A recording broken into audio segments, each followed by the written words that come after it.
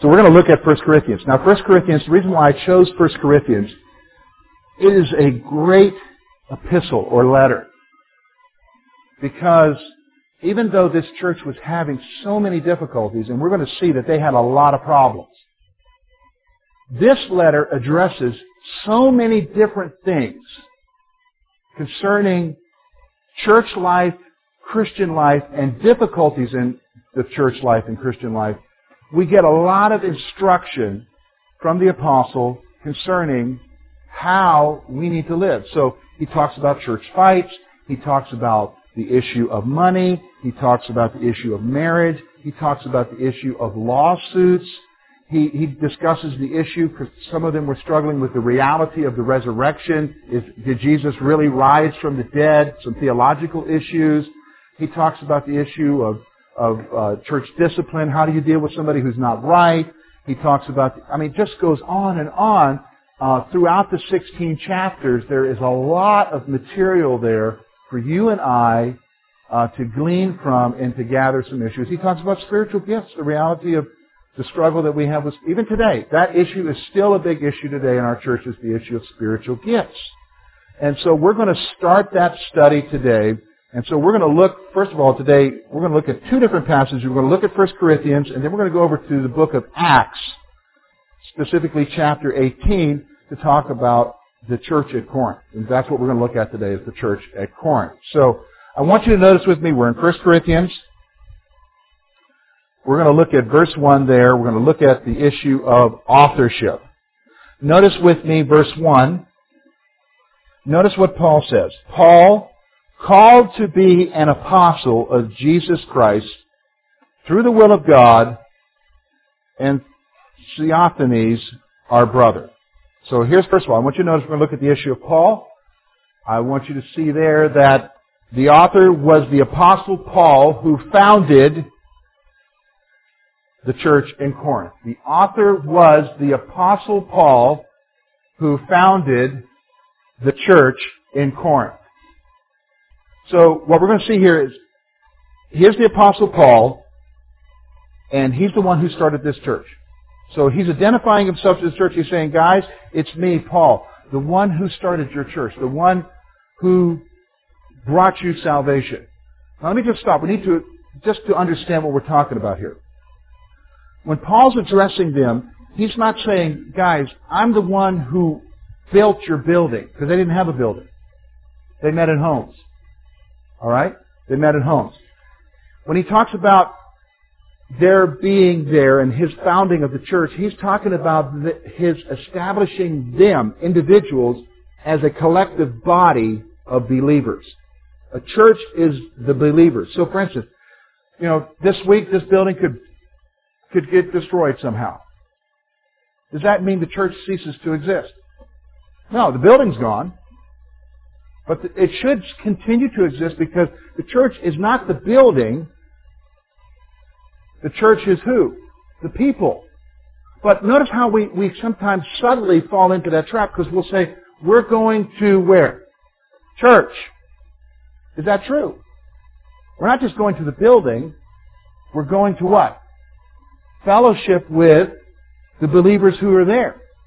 To connect with our church family. See how sometimes we have allowed our culture to give us a concept, because it's more than just the church. Paul's saying, I'm the one who founded you as a church. I'm the one who have founded you. Now, here's the other thing. He identifies himself here. Paul identifies himself as one who was called to be an apostle. Paul identifies himself as one who was called to be an apostle. Now here's the reason why he's doing this. If you remember, we went through 2 Corinthians, probably last year, before we did our study in Proverbs. Remember, in 2 Corinthians, he was constantly defending his apostleship to the Corinthian believers. So even here, at the beginning of this first letter, he's having to point out to them, I'm an apostle. Because here's what's going on. They had these Judaizers. They had these folks who were coming up from Jerusalem, and they were coming and saying, well, no, he's not an apostle. He wasn't with Jesus. And so they were denying his apostleship. And so here he is. He's identifying himself as an apostle. He's one who was called to be an apostle. Now, I want you also to notice something here, and I think it's very significant. You'll see this throughout all of his letters. Notice how Paul identifies himself. How does he start off? What's the first word he uses? Anybody? No. Very first word in the Bible. Paul. See, here's what I want you to see. Paul's not into titles. When he talks about being called to be an apostle, he's not referring to apostle there as his title. He's talking about his task, his ministry, what he's called to do as ministry. The Apostle Paul does not spend a lot of time, quote, lifting himself up. And you'll see that today. You'll see that a lot where folks will insist upon a what? Title. A title. But even here, very beginning, you see an apostle, and he basically says what? Paul. This is not the only apostle who does that. You'll see that later with Peter. Peter. Let's start off with Peter. James, if anybody could say he had a pedigree, James, the pastor of the Jerusalem church, the half-brother of Jesus, I mean, he could have said, look, you guys don't know anything. Here's who I am. He starts off his epistle simply by saying what? James. So there's something that we can see there. It's kind of a side note there. Now, I want you to see the companion is Sosthenes, and what I want you to see there is this. Sosthenes was a companion of Paul and was not the co-author of the epistle. So I want you to see when he says Sosthenes is with him, this epistle is from Paul. He's just saying that this guy is with him as his companion. Now, do we know anything about him? We don't know exactly who this Sosthenes is, but we do think that it might be someone that would be of interest to us. And what we're going to see there is that he may have been the synagogue ruler publicly beaten by the Gentiles. We're going to see that today in Acts 18 through 17. He may have been the synagogue ruler. And if that's true, if he is the synagogue ruler, because what you're going to see is that in Acts 18 there is a synagogue ruler by this very same name in the church in Corinth at the time, and he's at that point very antagonistic to Paul, very much against what Paul's doing.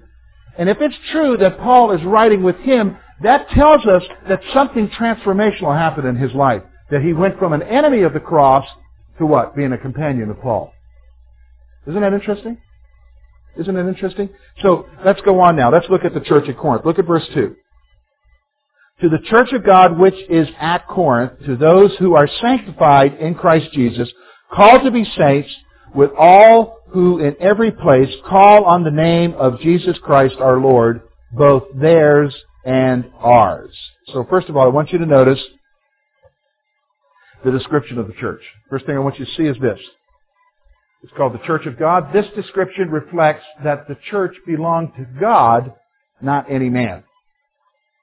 The church belonged to God, not any man.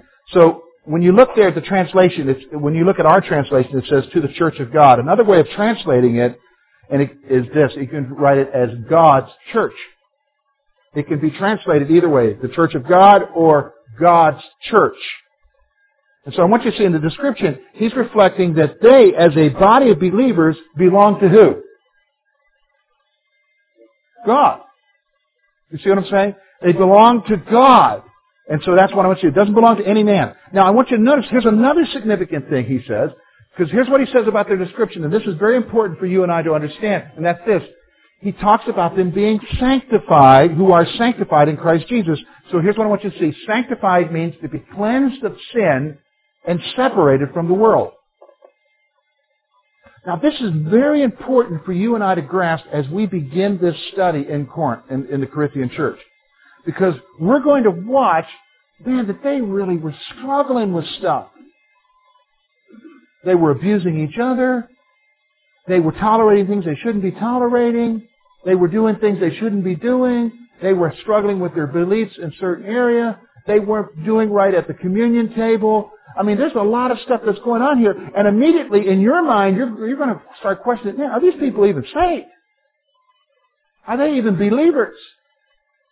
And what Paul at the very beginning does is he starts off and he says to them, you as a church belong to God. You're God's church. You're not any man's church. You're not my church, is basically what he's saying. You're God's church. And here's another thing. There's a subtle message there. You're not even those teachers who were there denying me. You're not even their church. You're God's church. And then he goes on and he says this, and this is very important. This is powerful for you and I to understand as individuals.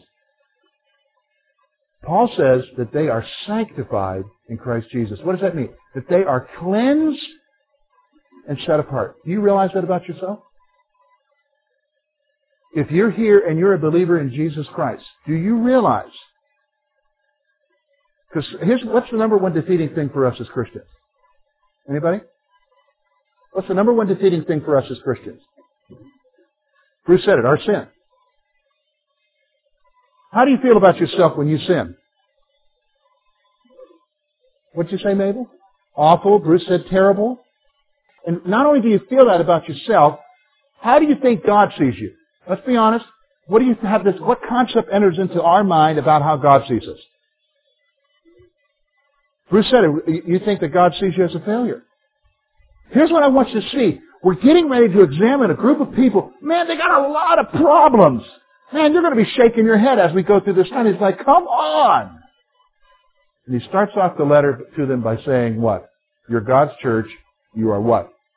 Sanctified. That is cleansed from sin, set apart from the world. In who? Now, that key phrase, in Christ Jesus, you may want to write this down in your notes, is the key thing you need to understand. Their sanctification, is it based upon them? It's based upon who? Christ. That's the key point you've got to understand. Their cleansing from sin, their acceptance with God, their separation from the world, being set apart, being marked down as being set apart, is because of who?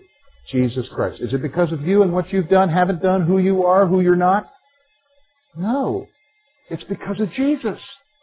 That's the most important thing for you and I to grasp and understand here. There's something else he tells us. So, the other thing I want you to see there is they were set apart for Jesus. So they were separated from the world. Why were they separated? What were they set apart for? They were set apart for Jesus. They were set apart for Jesus.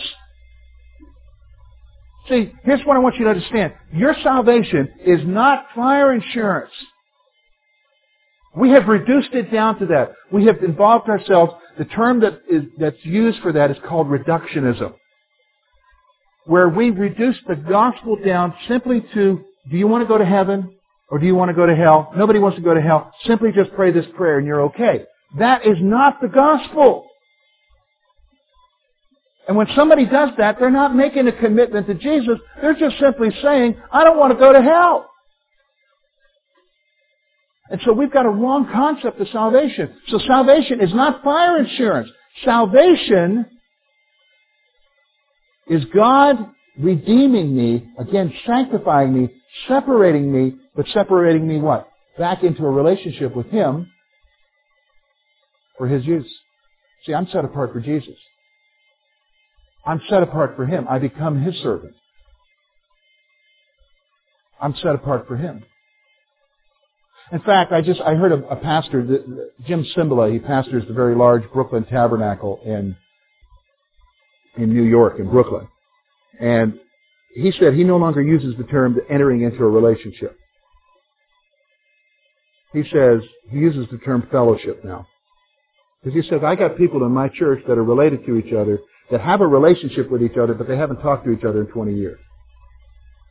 So you can have a relationship and not talk to somebody. But the issue is you got to take the word relationship one step farther and use the term fellowship, which he said is actually a biblical term. And in John it says, these things are written to you that we may what? Have fellowship with Jesus. See, fellowship is actually more intimate than just simply a relationship, isn't it? So you and I are set apart for Jesus. We're set apart for Him. Now there's one other description here that we need to look at, and this is very important. Here's the description. Here he says they were designated as saints.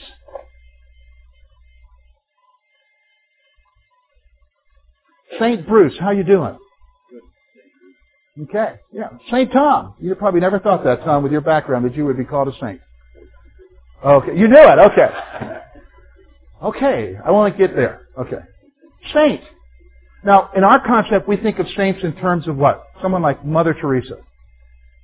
But that's not what Paul's talking about. Remember now, we're talking about a group of people that got lots of problems. I mean, serious issues. They're dealing with some serious stuff. And he refers to them as saints. Now, here's what the meaning of saint is.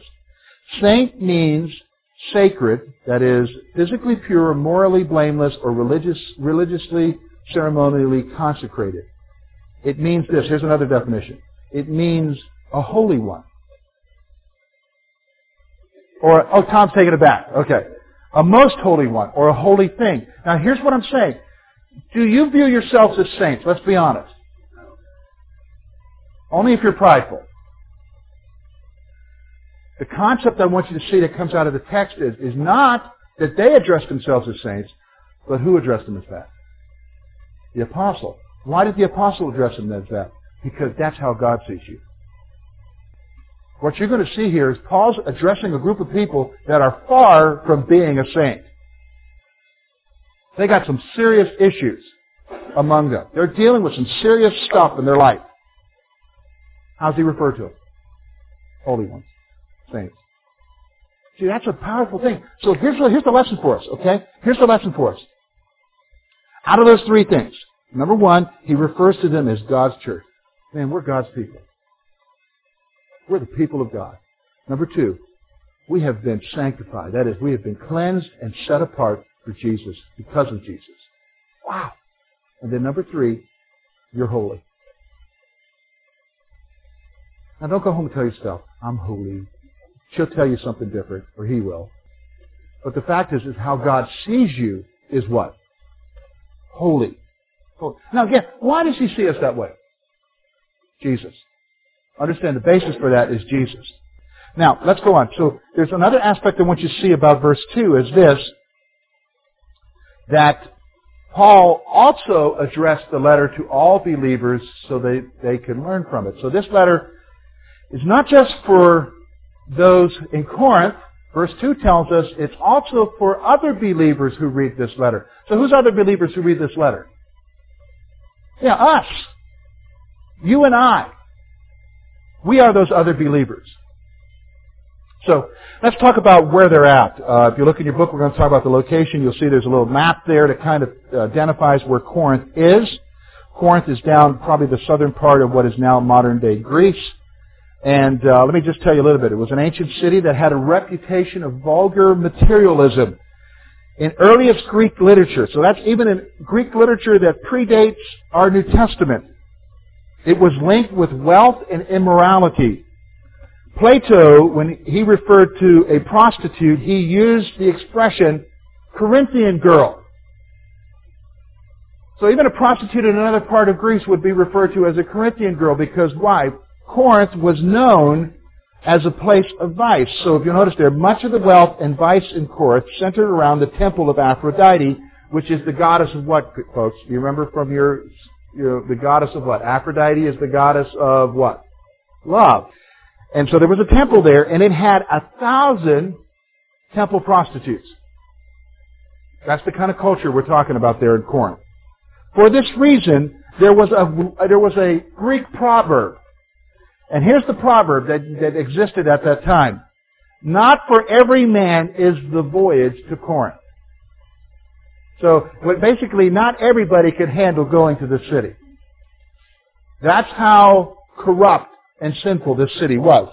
So also it became the governmental seat for Achaia, from which Gallio was the proconsul, would allow Paul's proclamation of the gospel. It was unto this new stage, which nonetheless preserves the vices of old, that Paul stepped in about AD 51. So Paul came to this city about AD 51. Now, the next question there is kind of a typo there, but list some similarities and differences between our town or our area and Corinth. It should be Corinth there. What are some similarities? Are there any? Well, yeah, immorality, but not on that scale. Yeah, not that you see. I mean, there it was like a business. You understand? It was okay. I mean, they were temple prostitutes, okay? All right, what are the differences? Because obviously this is a pretty interesting area. Let me give you a little bit more background why this area is so important. Why Corinth, if you look at it where it's located on the map, it's kind of a center area between two bodies of water, and there was no canal there. So what they would do is, it was kind of like they made a man-made canal where they would literally take the ships out of the water and then with logs roll them over to the other side. It was kind of like a passageway. So because of that, because the land was just right for that to take place, where they could take ships from the east side and then move them over to the west side instead of going all the way around the bottom end of Greece, it just cut off time. You just paid to have your ship moved over. It became a very central area for commerce. So it's a very wealthy city. So, any similarities there? How about our area compared to Corinth? This is a very wealthy area. No, it isn't wealthy.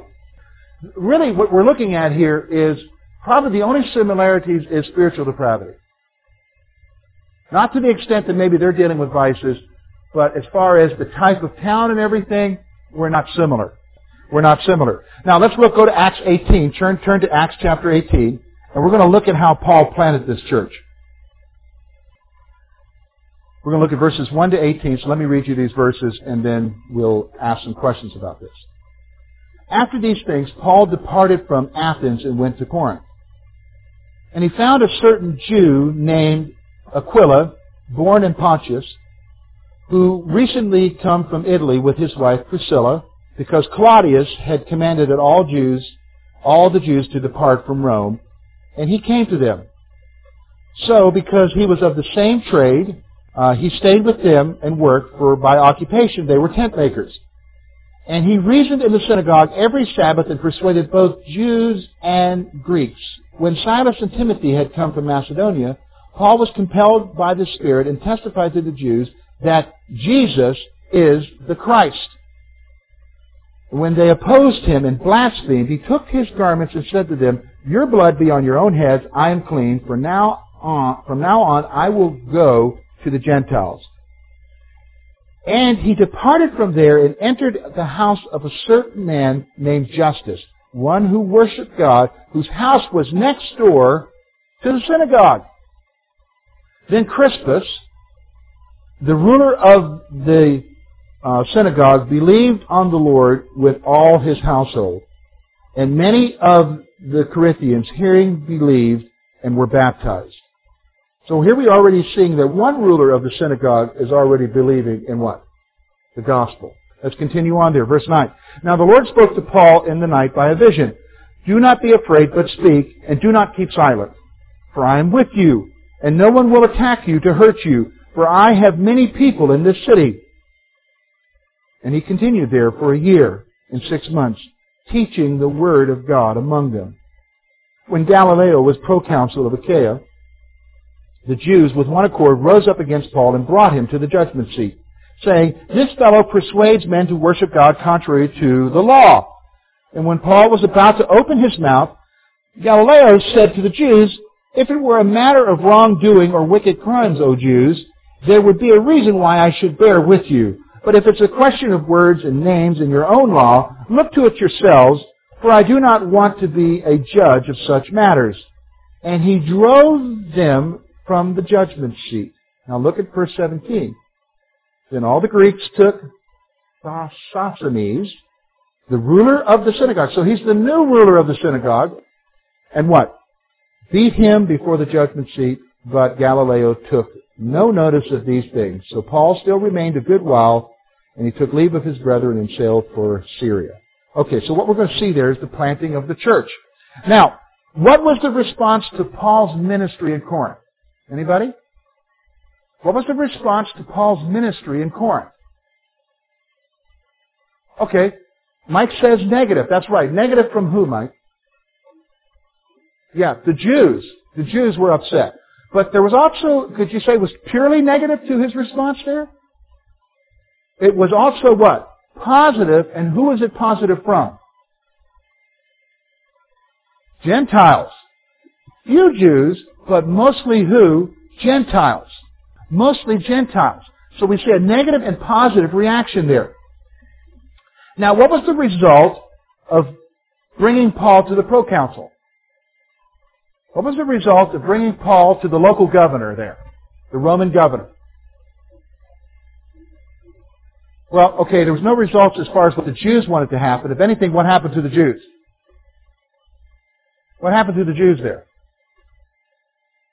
Remember, look at verse 17. What happened to the Jews because they brought Paul to the governor? Yeah, they got manhandled. And listen, I'm going to be honest with you. It's not like today. I mean, they probably put a serious hurting on these folks. Because I want you to understand, there were some already, what you're seeing today as far as pent-up feelings towards the Jewish people today in our world, that existed back then too. So they weren't viewed very highly in the Roman world. Because they were seen as separating themselves from the Roman world. And so there's some pent-up feelings there. But what else happened? What else was the result? Look at verse 18. Because the Roman proconsul didn't deal with it, so what have I got to do with this? What else happened there? What did Paul do? Did he hightail it out of town immediately?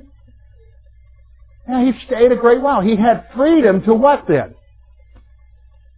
Yeah, he had to minister, to preach, to proclaim, to strengthen that church. So that's a very important thing. So how would this end up helping the young church? How would this end up helping the young church? How would this incident, see, this is something I'm going to point out to you in a moment. How would this incident of going to the proconsul end up helping the young church? What's that? Okay, they're free to worship now. Anybody else? How would this end up helping them? Here's what's happening. If he had left immediately and they were immature, what would end up happening to them ultimately later? Go back to their old ways, that's right, Luke, or they could be open to what? False teachers. Now, they're already struggling with false teachers anyhow. We're going to see that. What I'm going to see is this. I want you to see something. God, in His sovereignty, this is what I want you to make a note there if you want to. God, in His sovereignty, used the circumstances to help the church. You understand what I'm saying? He used the circumstances to help the church.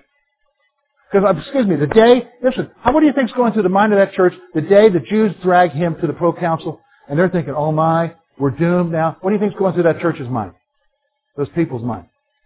What do you think is going through their mind? Paul, the apostle, their beloved spiritual father, is being taken. They're thinking, oh my, something's going to happen here. Either dead or he's going to be in prison or something. What's happened? Would you be thinking not just about Paul, you're going to be thinking about who? Yourself, because you're going to be worried about what happening to you. Same thing. So immediately, from the beginning of the crisis, they're thinking, oh my. But what God does is He takes the crisis and uses it for His purpose and ultimately for who? The benefit of the church. See, there's a powerful lesson there for you. There's a powerful lesson for me. Here's the lesson I want you to see.